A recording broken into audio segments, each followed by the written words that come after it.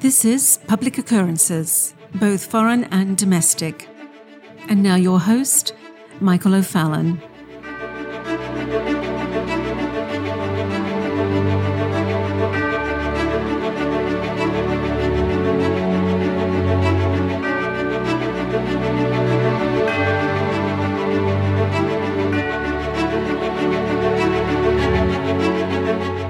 The great English poet and writer, William Shakespeare, dramatized the assassination of Julius Caesar in his dramatic tragedy of the same name.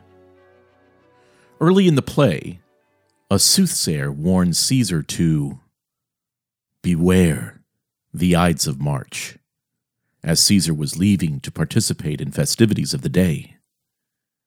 As Emperor of Rome and spiritual head of the empire, Julius Caesar would have naturally been expected to participate in the public festivities during this important day, despite the seer's prophecy to of March.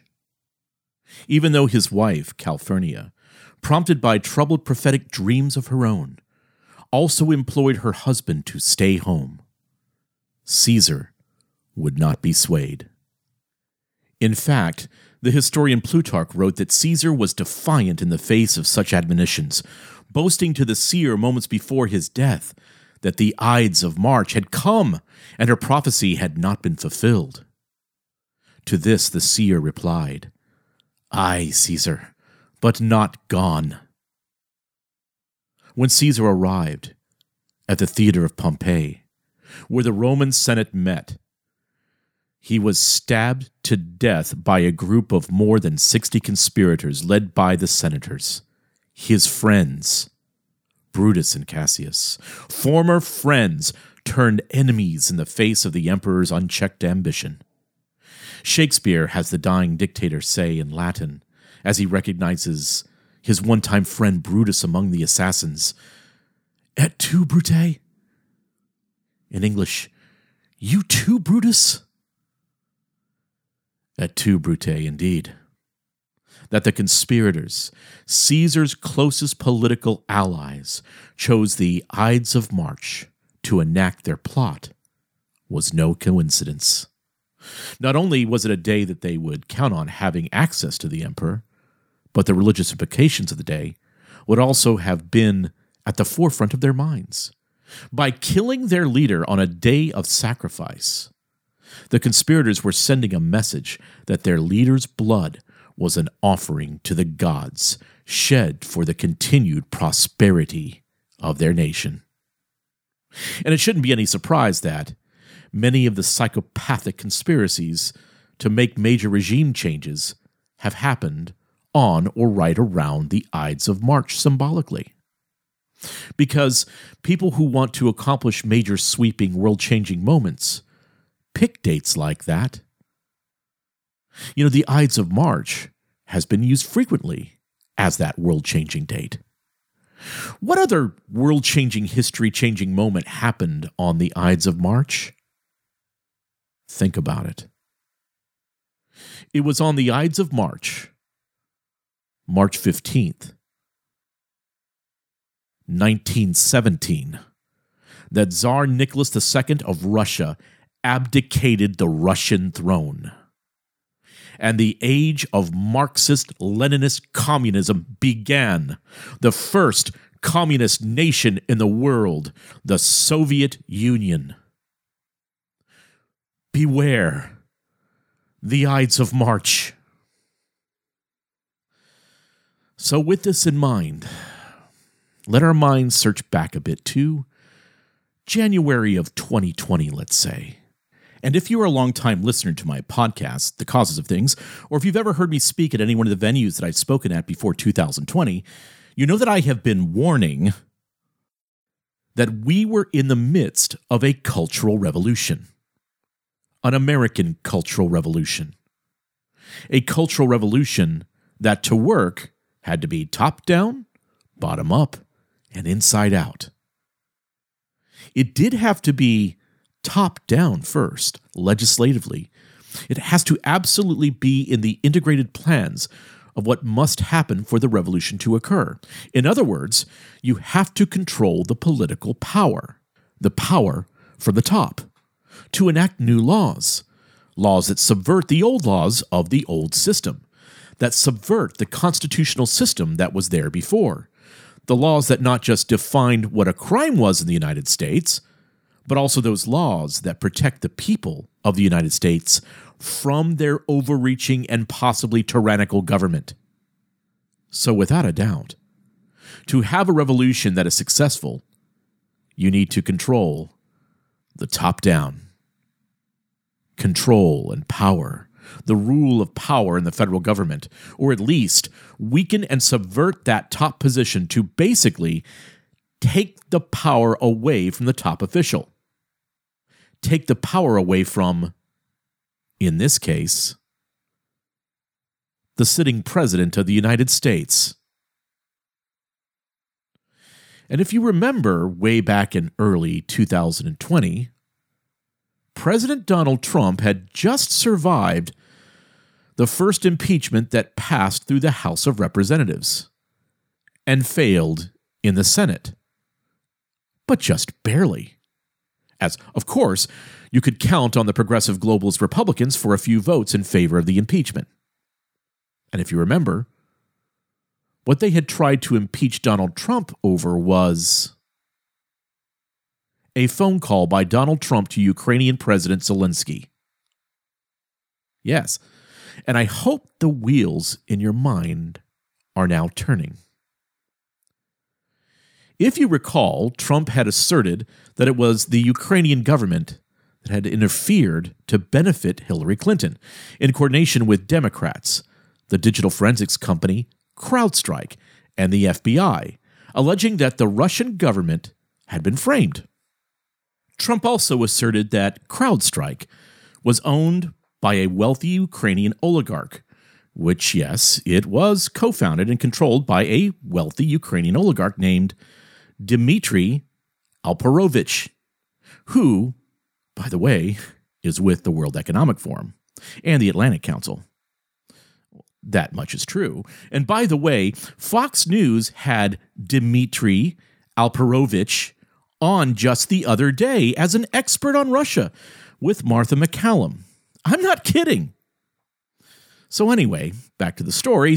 Trump claimed that the company, which had investigated a hack of a Democratic National Committee DNC server, had planted evidence on the server to implicate Russia, and that the FBI had failed to take possession of the server to verify that claim. This entire case evolved to include allegations of corruption by Joe Biden and his son Hunter Biden in their activities in Ukraine. Namely, Hunter Biden's receiving $50,000 a month for his position on the board with Burisma. In November 2019, Trump ally Senator Rand Paul extended the concerns by asserting that Colonel Vindman, who had triggered the Trump-Ukraine scandal, is a material witness to the possible corruption of Hunter Biden and Joe Biden. Which is true. This led Trump to pressure Ukrainian President Zelensky to open an investigation into the matters, which triggered the Trump-Ukraine scandal, which in turn led to the opening of an impeachment inquiry into Donald Trump. And this was an investigation that Donald Trump had sent Rudy Giuliani to dig further in Ukraine, namely that Igor Kolomoisky was in many ways facilitating and creating a ring of corruption in Ukraine, politically, financially, and otherwise. So Igor Kolomoisky had a controlling interest in Burisma Holdings. This is what the New York Post reported. Burisma employed Hunter Biden as a board member for a widely reported salary, of course, as I had just been saying, of $50,000 a month. And Russian media, quoted in State Department emails, referred to Burisma as part of Kolomoisky's financial empire. Kolomoisky publicly said in 2019 that he refused to cooperate with efforts by President Donald Trump's personal lawyer, Rudy Giuliani, to get his help in investigating Hunter Biden and Burisma, and potentially Joe Biden, multiple news outlets had reported. Now, House Democrats' impeachment report on Trump also cited the incident in 2019. Now, emails from 2015, way back, published last year by the New York Post, show a Kolomoisky protege communicated with Hunter Biden about a meeting between the protege and Joe Biden, then vice president under President Barack Obama. Kolomoisky's former bank, Private Bank, also came up in court filings in a 2019 lawsuit involving Hunter Biden in Arkansas. In Arkansas? I mean, who's from Arkansas? Okay, yeah, anyway.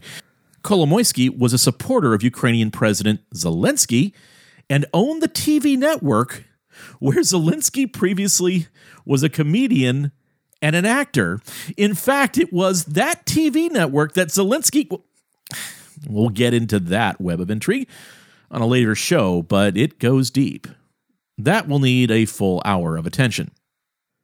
But suffice to say that there were a lot of reasons why both Democrats and Republicans that had interests to the corrupt government in Ukraine and that were part of the previous attempt to use Ukraine as the new corrupt bank for their personal enrichment, as well as, after the color revolution in Ukraine, sort of a laboratory of things that were outside the eyes of others.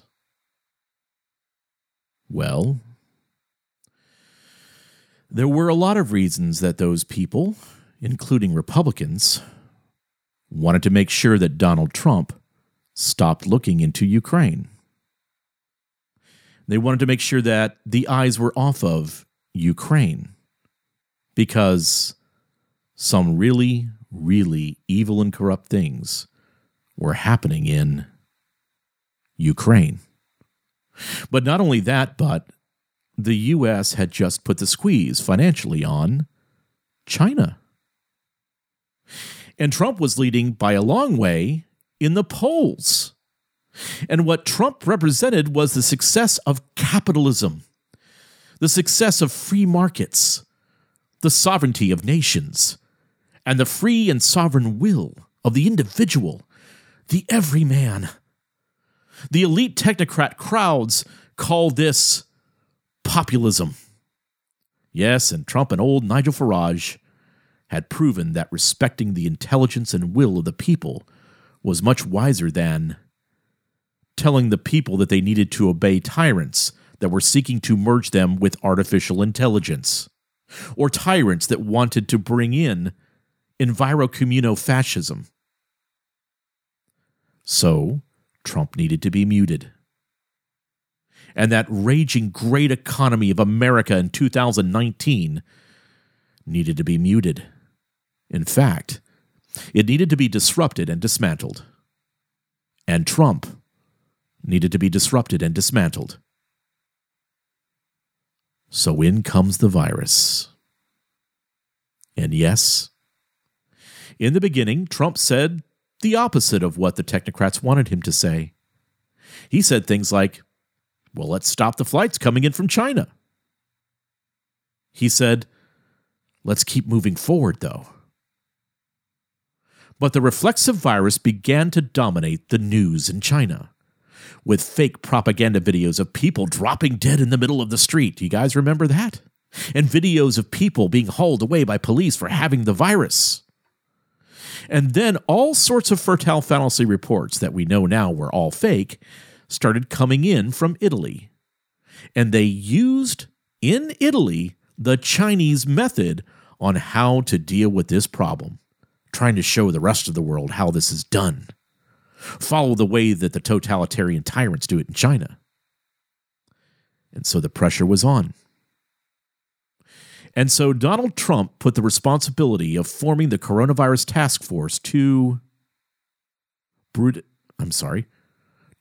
Mike Pence, who brought in the wizard of fakery and dishonesty, Anthony Fauci, the high priestess of alchemy and Democrat supporter, Dr. Deborah Birx, and of course,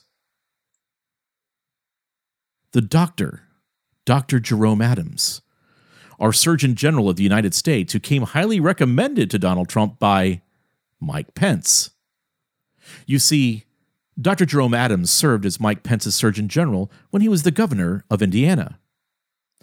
And if you didn't know this, Mike Pence's Jerome Adams was one of the leading proponents in the nation of what is known as health equity, which of course we refer to as medical Marxism, the practice of health infused with critical social justice, critical race theory, and intersectionality. This was the team that the head of the new coronavirus task force, Mike Pence, put together at the request, the honest request of President Donald Trump, because he just wanted to beat this thing. And just as this was all happening, I held a dinner in Washington, D.C., in a private room at the Trump International Hotel, with about 30 people in attendance. The two presenters were myself and Dr. James Lindsay. And we had all sorts of folks from the State Department, the Defense Department, and the White House at that dinner. And Dr. Lindsay and I were both trying to warn our esteemed guest at that dinner that an American cultural revolution, a Marxist revolution, was about to be sprung on the United States. And they weren't ready for it. I explained afterwards at the dinner to a few that were there that I had grave concerns about their coronavirus task force. And as we left Washington, D.C. in early March, I began to see something that very much concerned me. What I saw was a team that was being formed around President Trump by Mike Pence that did not have the best interests of this nation in mind. As a matter of fact, this team did not have the best interests of President Trump in mind. And as this began moving forward, and as the scenario for a reset, for an American cultural revolution, for what Dr. Lindsay and I warned them about in our dinner in Washington, D.C., starting to come together, with some very recognizable names, by the way, literally falling asleep while Dr. Lindsay and I were giving our warnings, it became pretty clear to me that Donald Trump and our nation was being set up in a Kafka trap. In fact, my exact text to Special White House Counsel was, quote, POTUS is being placed in a Kafka trap by his own team. And so, just like it was in Shakespeare's play, Julius Caesar, I played the role of the soothsayer. And I said, quote, beware the Ides of March. And that was on a text on March 15th, 2020. The Ides of March.